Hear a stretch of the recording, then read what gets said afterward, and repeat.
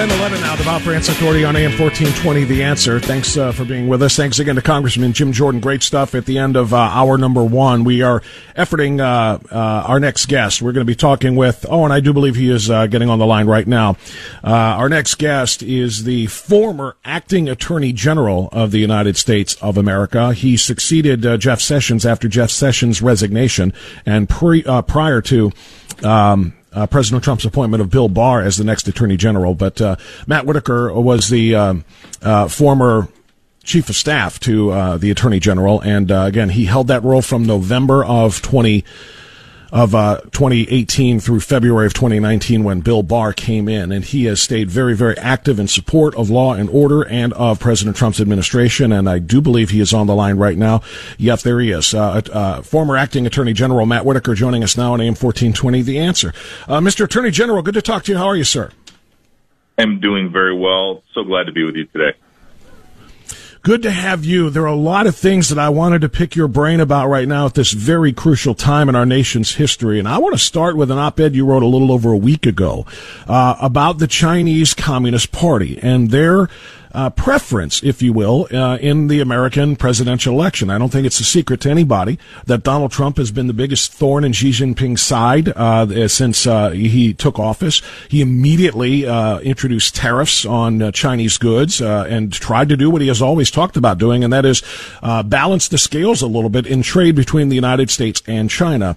They don't like that very much, and you are opining that the Chinese Communist Party is certainly all in for Joe Biden. Can you tell us more? Yeah, I don't think there's any doubt that the Chinese have a preference in who the president of the United States is in 2021. I think they, have a strong preference for Joe Biden, and I think it's for a lot of reasons. He has obviously been willing to turn a blind eye to a lot of what they've been doing over the years, including the 8 years of Obama-Biden, where China made a lot of gains, especially in its exploitation of our markets and its trade practices, which President Trump has dramatically curtailed.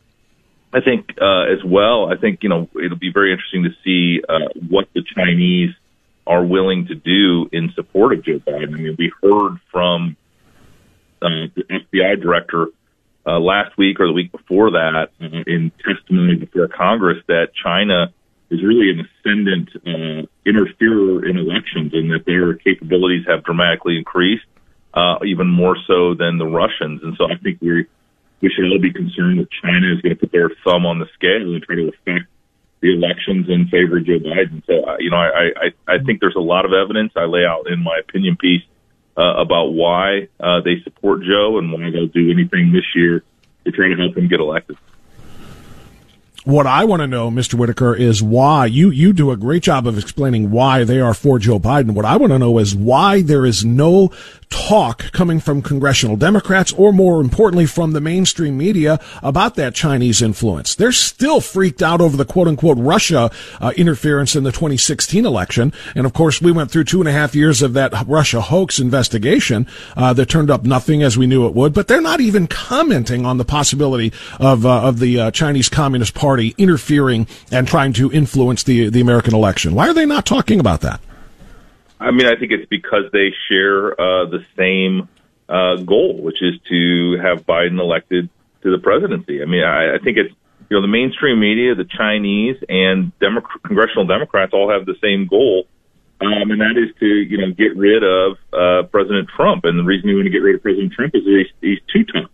He's been too tough on China. He's been too tough on a lot of things, and I think they yearn for this, I guess, weaker presidency that Joe Biden would promise. And so I think I was surprised. I mean, I had to really pretty much seek out this testimony of Chris Wray, who's the FBI director, on Chinese election interference. It was not covered at all by the media, as you would expect, because again, it's inconsistent with their narrative, which was Russia, which is all we've heard for 3.5 years.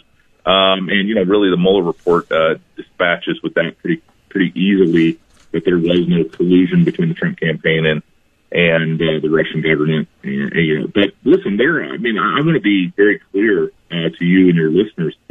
There are several countries, the Chinese, the Russians, the North Koreans, the Iranians, just to name a few, that want to wreak havoc and interfere with our, elections. There is no doubt about it. It happens every 2 years. Presidential elections have a lot more attention. And so I think every voter should be on guard for information that they receive and make sure that it's verified and factual.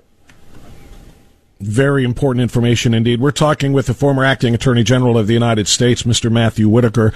One more quick question on China. It's not your job to follow everything Joe Biden says, but have you ever heard Joe Biden condemn the Chinese oppression of religious minorities, particularly right now against Islamic individuals in China? Have we heard Joe Biden condemn China for their oppression of and their mistreatment of Hong Kong and their attempt to keep Hong Kong under their thumb, to deny them freedom, etc.? Because I find it very interesting that so many individuals are worried about Russia, and China has done far worse things, particularly in recent history, than Russia has done in terms of oppression of people. And again, the American left, not just Joe Biden, but the American left, just gives them a pass on all of that. Yeah, and it's really sad. There are a lot of people, in China, especially the Uyghurs, in sort of what would be the western part of the country, that have been essentially sent to reprogramming camps. And then what's happening in their clampdown in Hong Kong, which is, sort of an area that was promised sort of autonomy and freedoms, unlike mainland China, which, the Communist Party has come in and really, done all sorts of things to take away those people's freedom and liberty and voice. We should be, America should stand with all freedom-loving people across the globe, and we have always been that beacon of what is right and good about individual liberty, and spoke out for them. And I have, you're right, I have not heard Joe Biden say anything about those instances in China, but it's because I don't think he's willing to stand up and be tough as it relates to the Chinese, unlike President Trump, who has spoken out on Hong Kong. He's obviously put a lot of other penalties and consequences, including trade consequences, on the Chinese for their bad behavior. But we're looking at, unfortunately, probably at best a Cold War with China over the next century, and we need to be prepared for that. And we need to have leaders that understand how to confront the Chinese on the global stage and build a coalition that supports the efforts of, and supports individual liberties. We're talking with Matt Whitaker, the former acting Attorney General of the United States. Let's pivot to unrest here in America. We continue to see in Seattle and in Portland and in Minneapolis and in New York and Atlanta and a number of other cities ongoing violence. Ostensibly, they say it's over racial injustices. I find it kind of coincidental that all these leftist organizations in these big democratic, long-held democratic strongholds are worried about oppression of people. But again, they won't say a word about the oppression of people in China or in Hong Kong by China, et cetera. But can you tell me what the answer is? President Trump and Attorney General Barr, they've made some decisions to send some federal agents into some of these cities to try to crack down on the out-of-control violence. They have been rebuffed by many big city Democrat mayors saying that this is wrong. Nancy Pelosi calls these federal agents Trump's stormtroopers. How can we get control of the violence in those cities and act on behalf of the victims in those cities if the leaders of those cities are quite fine with that violence? Well, they shouldn't be, and their citizens certainly aren't. I mean, I saw just this morning that the Minneapolis police had issued a sort of a how to survive a mugging, or how to, it's like our cities are exploding in crime. Chicago, with the shootings and other places are just experiencing a complete increase in violent crime. And there's there's proven ways to combat this, and that is what Rudy Giuliani did in the 80s in New York City, in the 90s, and other places. Is to police proactively, and again build relationships and intelligence in the various communities to get trigger pullers off of the streets. New York City, up until de Blasio took over as mayor and really kind of prevented the New York police from doing their job, they had experienced just tremendously low murder rates and violent crime rates because of the way the way the police were going about their business. And I went up when I was chief of staff to the Attorney General, and saw quite closely, and I was very interested in how they were going about their business. But as we've attacked the police, as we've clipped their wings and not allowed them to do the things that work and make communities safer, you've seen a complete explosion in violent crime.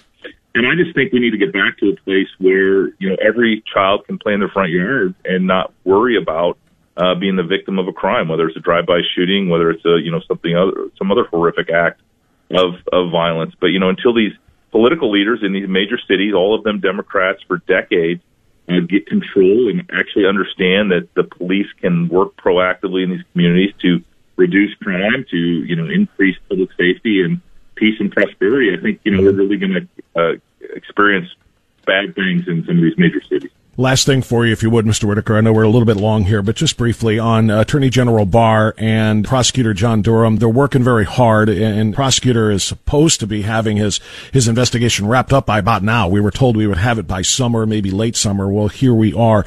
Do you think anything will be done before the election as it pertains to their investigation of the Russia probe that was done after the FBI and the DOJ were weaponized against the Trump campaign? Yeah, I actually think we'll start seeing some activity and action in the coming weeks. I think they set a deadline end of December. I think that by Labor Day, we'll see some action out of John Durham. I think he's got targets. He's got evidence of crimes being committed, and so I think we'll see some folks brought to justice. And I don't want to set an artificial deadline of the election, but by the time the election rolls around, I think we'll have a pretty clear picture as to what happened. I think we'll have his report in hand, and I think it'll be very condemning of the Obama administration and the way they conducted intelligence operations and weaponized the Department of Justice and the intelligence community. I think we should all say our prayers that it is done. I'll put an artificial deadline on it. I want it done by the election. I want it done a few weeks before the election because I think that should impact the election and the future of this country. But that's just my statement. Mr. Attorney General, I really appreciate your time. Thank you so much for your service to our country. Thank you. Always enjoy being with you.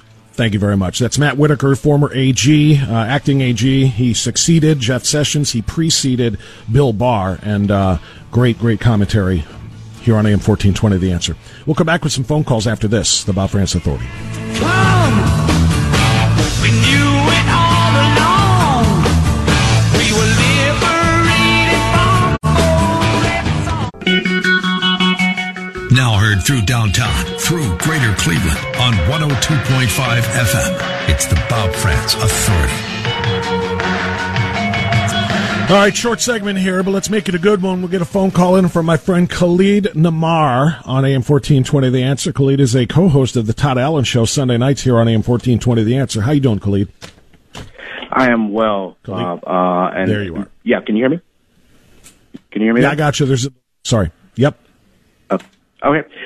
Yeah, real quick, before I have a question for you regarding the topic you were talking about this morning, but I just wanted to give you an update and people an update on what happened with our movie real quick. We were canceled. Won't get into details, but luckily the wonderful people at St. Joseph's Byzantine Catholic Church stepped up, gave us a new venue for Uncle Tom movie. That'll be Tuesday the 18th.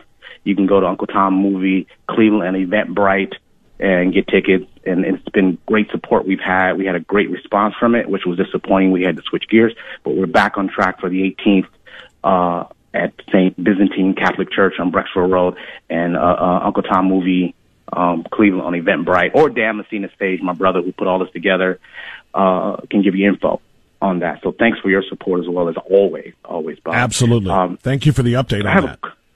Absolutely.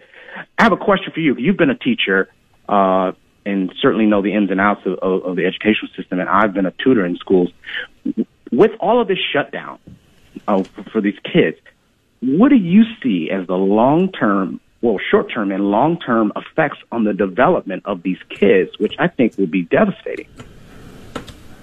Well, I think you answered it right there in one word, and I hate to say that I can't give you more than one word here, but I really can't because I'm up against the clock. But I'll say this, Khalid, it will be devastating. Their social skills will be damaged. Their ability to learn, because, when you're young, when you're talking about kids in primary grades, it's not just what you learn, it's learning how to learn. And you can't learn how to learn from a laptop. You can't learn how to learn by somebody giving you instructions on screen instead of in person, dealing with you and dealing with adults and dealing with questions and answers and knowing how to work through problems, et cetera, including the social problems. When you're young, you have to learn how to learn. So it's not just your ABCs and your 1, 2, 3s. It's how you actually solve problems, and you cannot do that by remote learning. It is devastating. You think you used the correct word there, my friend. I'll talk more about the impact of that. We'll probably have an entire show, or at least an hour, dedicated to what happens to kids if they are denied in-person learning. But I really appreciate the question. Thanks so much. Coming up on the program, we're going to be talking with Steve Kardian. He's a Trump 2020 Advisory Board member and a former police officer. We'll talk about policing and law and order in this country coming up. AM 1420, The Answer. Attention, social justice warriors. If you're looking for a safe space where your delicate ears won't be offended, this isn't it. This is the Bob France Authority on AM 1420, The Answer. It is every bit of that and a little bit more. 10:36. Thanks for being with us on AM 1420. The Answer. I got 24 minutes of outstanding awesome left for you in this broadcast. Want to switch gears now and talk a little bit of law and order, or the lack thereof, in most big cities run by Democrats for decades. It's a mess. Seattle, Portland, Atlanta, New York, Minneapolis. It just continues to get worse. We're 65 days removed since the terrible incident in Minneapolis involving George Floyd, and law and order is on the run. Police departments are being defunded. Calls for the abolition of departments continue to grow, and on we go. Joining us now to talk about all of it is Steve Kardian. He's an American career law enforcement officer, a detective, a sergeant, a chief criminal investigator, and he is also a member of the Trump 2020 Advisory Board. So he's got particular insights he can share with us on AM 1420, The Answer. Steve, thanks so much for your time this morning. How are you? Good, Bob, and a pleasure to be here. Thanks for having me. It's great to have you. Thank you for coming on. I got to tell you, I've never seen anything like this. I don't think any of us have. We've seen riots before. We've seen the Watts riots. We've seen riots in New York. We have seen the Rodney King situation. And we saw what happened in the short term right after the George Floyd. And I don't want to say it's excusable, but it was expected probably. But the fact that so many of these cities are now going into their third month of nightly arson, nightly assaults, nightly attacks, vandalism, and so on and so forth, is just beyond me. The left is saying, hey, Donald Trump's president. He's the one who can't get this under control. Yet he's trying to send federal agents in to give some assistance to law enforcement that have their hands tied by their big city mayors, their Democrat mayors, and they want to kick the law enforcement agents out, the federal agents out. So, Steve, I feel like the president can't win for losing here, and the people are the ones being victimized. And they are, Bob. It's the Democratic progressive mayors, governors that are having their police officers stand down. They're not getting the support. I mean, 64, 65 days in Portland where Ted Wheeler, the mayor, and Kate Brown just stood by and allowed the protest to go on. It's unheard of that our federal partners are not working with the Portland, and it's not the fault of the Portland police. It's the fault of the leadership all the way around. The people will get away with what you allow them to get away with, and the mayors and the governors of these states, all the ones you just mentioned, Atlanta, Portland, Seattle, New York, Chicago, they're all in a stand-down state. They are, and I'm trying to understand why. There was an ad that the president had been running, or his team had been running, featuring an old woman calling 911. I'm sure you've seen it, calling 911, as Sean Hannity in the background is quoting Joe Biden, who is saying that money should be moved. Now, he didn't use the word defunded, Biden. He didn't say police should be defunded, but he said money should be moved to other resources from police departments. So it means the same thing. And then, of course, the woman gets the 911 answering machine saying, sorry, we weren't here to take your call. it's real, right? I mean, the defunding of these police departments is going to leave people hanging when they're calling for emergency services, calling for police to stop them from being killed or violently assaulted by home intruders or carjackers. I mean, my goodness, we literally are talking about the safety of the American people. I have not heard Joe Biden condemning the violence. I haven't heard Joe Biden promising that in a Biden administration, police will have the full support of the resources of the presidency.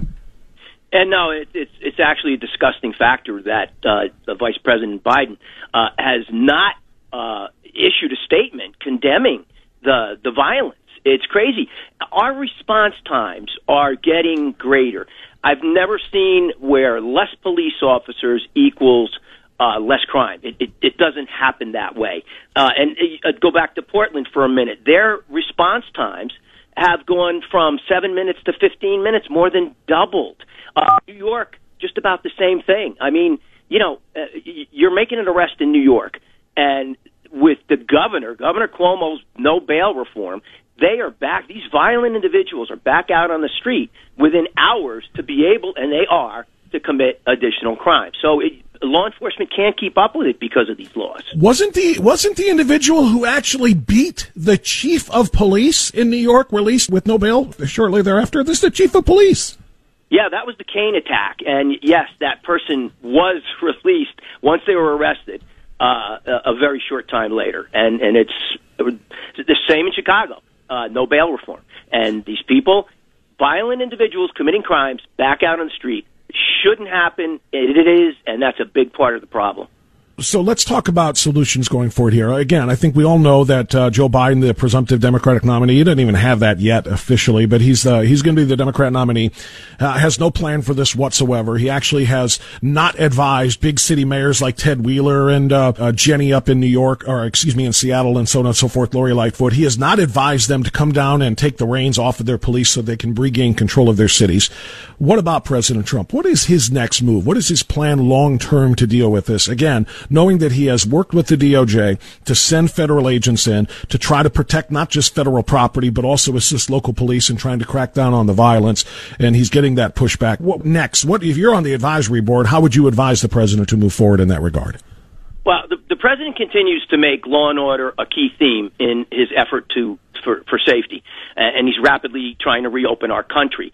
Now, after I retired from the police department, I worked 3 years for the U.S. Marshals. So what happens is the feds, the president, at the order of the president, the feds send in the FBI, the DEA, ATF, and they work in conjunction with the local police departments, and they go after the gangs. Remember the RICO statutes from the mafia indictments?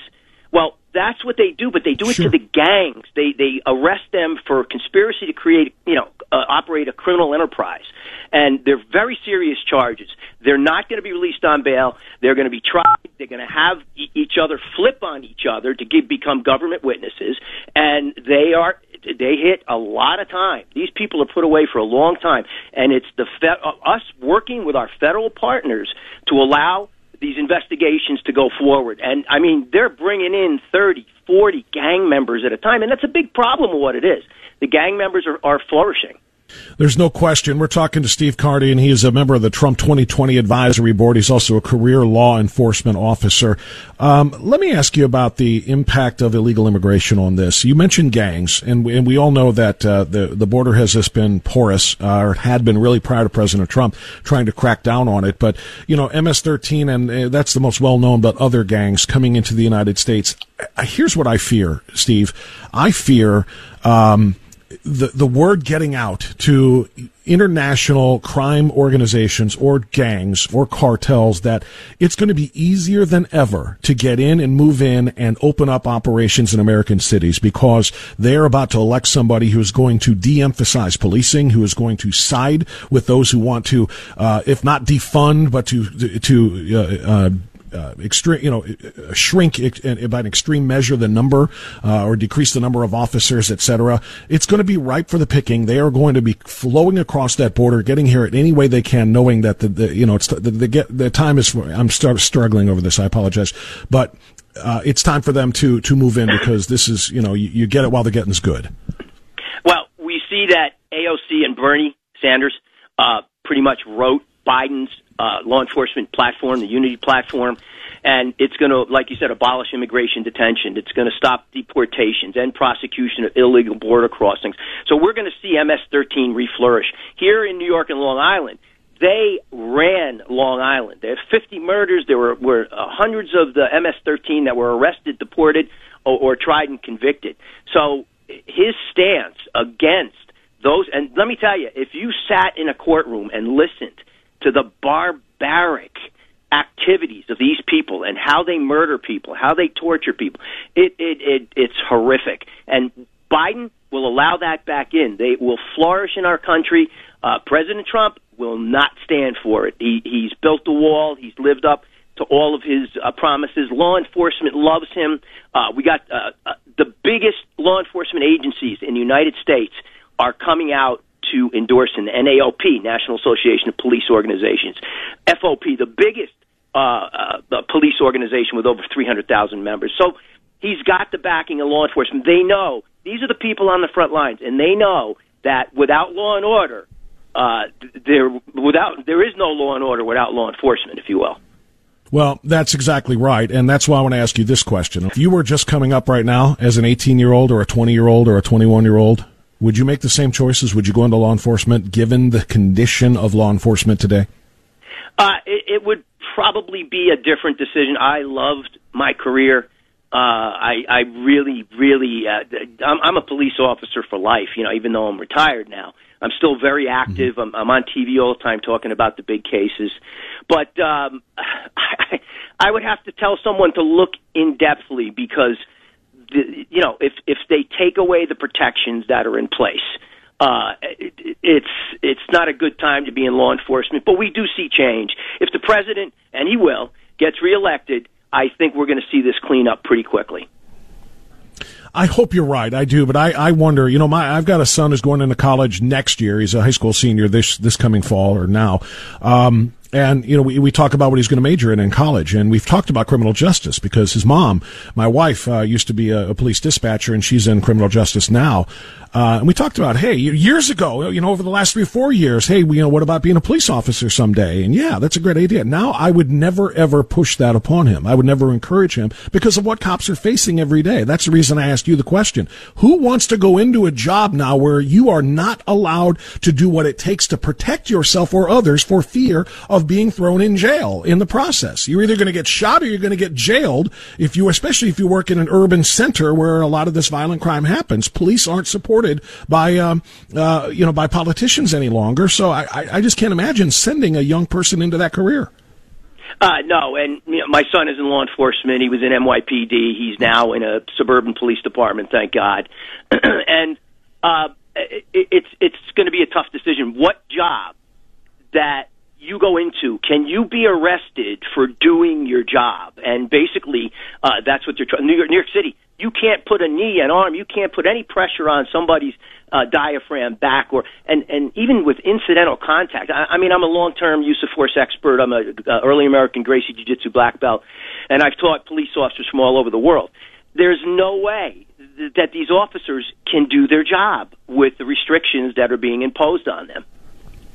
Well, that's exactly the point, and that's the difficulty. That's the conundrum, I guess, that strong leaders like President Trump, have to deal with here as they try to return law and order to the streets with a police force that does not have the backing of the local leadership in those communities, and that's a very tough ask. But we do know that if anybody can do it, it's President Trump. Joe Biden will indeed take law and order and flush it. He's listening to the far left abolish the police wing of his party, and that's why it's so crucially important to get President Trump reelected, and we're so glad that you're on the advisory board to make that happen. Yes, sir, it is, and the defunding is just nonsensical. It's devoid of all common sense. It certainly is, and it's dangerous. It's going to take people. And last thing, I'm sorry, I was about to wrap the interview, but here's the thing, Steve. Sure. We're all about Black Lives Matter in this country right now. It's all about Black Lives Matter, Black Lives Matter, Black Lives Matter. Now that's garbage because the organization Black Lives Matter is a Marxist political organization. It has nothing to do with actual black lives. But we need to point out when police are not present in inner cities, when police are not patrolling and actively and proactively enforcing the law in these communities, guess what race is the predominant number of murder victims and violent crime victims. Black lives are going to be taken. When cops aren't around, black lives are taken. It's irrefutable. You look at statistics in any city where consent decrees have been imposed and cops can't do their jobs. The victims of crime are almost exclusively in the 90th percentile black. And so if Black Lives Matter, black people in this country should be supporting policing, not calling for its abolishment. 9-year-old boy shot in Chicago over the weekend. Crickets from Black Lives Matter. The inner city communities, the good people of those communities, want law enforcement, and they need them. They're begging for them. They want more police, not less police, because those are the neighborhoods and the parts of the cities that are going to suffer. No question about it. That's who is going to suffer the most, and that's why we need to shine a spotlight on the need for President Trump to restore and return law and order to these communities so that lives, all lives, including black lives, can be saved. Steve Kardian, member of the Trump 2020 Advisory Board, thank you so much for your great insight and analysis. We appreciate it. Thanks for what you do, Bob. Thank you so much. That's Steve Kardian joining us. It's 10:50. I've got time for one more segment of phone calls. Let's get you up and on the air. 216-901-0945 on AM 1420, The Answer.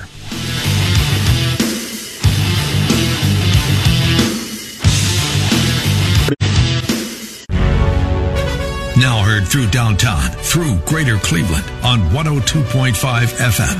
It's the Bob Frantz Authority.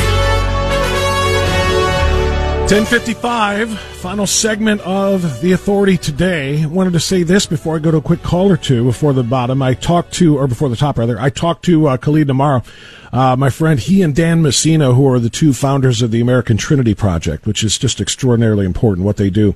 But they are hosting that watch party, and he called us. They were going to hold it tomorrow, I think it was supposed to be, and now it's going to be pushed to I'll have to get the information from him again. I apologize, but it's a viewing party for the Uncle Tom movie that Larry Elder put out that is just sweeping the country in terms of documentaries. It is phenomenal. It is the number one documentary in America, and it's extraordinarily important. And the fact that the left doesn't want you to see it is why you should see it. Seriously, this is what they don't want you to see. The stars of the movie are people that you know, like Larry Elder, Candace Owens, Brandon Tatum, the late Herman Cain, God rest his soul. These are black conservatives whose stories will shock you and their journeys will amaze you. You want to watch this movie. So whether you watch it at the viewing, and I'll get the info again from Khalid and Dan to tell you exactly when that watch party is going to happen, or you just want to do it on your own, you can log on to UncleTom.com and get it on pay-per-view and save 20% off the cost with the promo code Cleveland. UncleTom.com with the promo code Cleveland to save 20%. It is absolutely imperative that you learn about that movie. Let's go to Paul in Akron, who's been waiting for a while now. Thank you, Paul. I appreciate that. You're on the air. Go ahead. Yeah, I was just wondering, doesn't the committees in the House have parliamentarians? Because the thing of it is they keep talking about I reclaim my time. They didn't really yield time. They asked a question. You know, if you yield time to somebody and they talk too long, yeah, you can reclaim your time at that point in time. But according to Robert's rules, the only way to stop after you've asked the question to keep the person from answering the question is to withdraw the question, because, of course, then it doesn't appear in the notes. So I'm wondering why. I wanted to talk to that congressman you had on to ask him why they don't hear point of order, but I've never heard anybody question this business about I recall my time. Yeah, I think, I don't think they follow the parliamentarian procedure that you're talking about. I think they are pretty much given wide latitude. And it works this way with both parties. When the Republicans have the Senate, for example, they're going to kind of allow it to happen for Republicans to cut off answers to questions that they ask, in the same way that Nadler and those, allow Democrats to cut off Barr with his answers. And if Barr or the witness talks too long or tries to talk over them, in their view, they're not allowed to do that because it's not their time. It's not the witness's time, it's the questioner's time. And if the if the person giving the answer continues to essentially filibuster, they're saying, I want to reclaim my time. The time that he's talking is taking away from my time, so I want my time. It's garbage, but both sides do it. And that's the reality of it. I don't think there's going to be any movement. Thank you, Paul, for the call. I don't think there's going to be any movement whatsoever to change the rules or to follow parliamentary procedure or any of those kinds of things, because, like I said, both sides do it.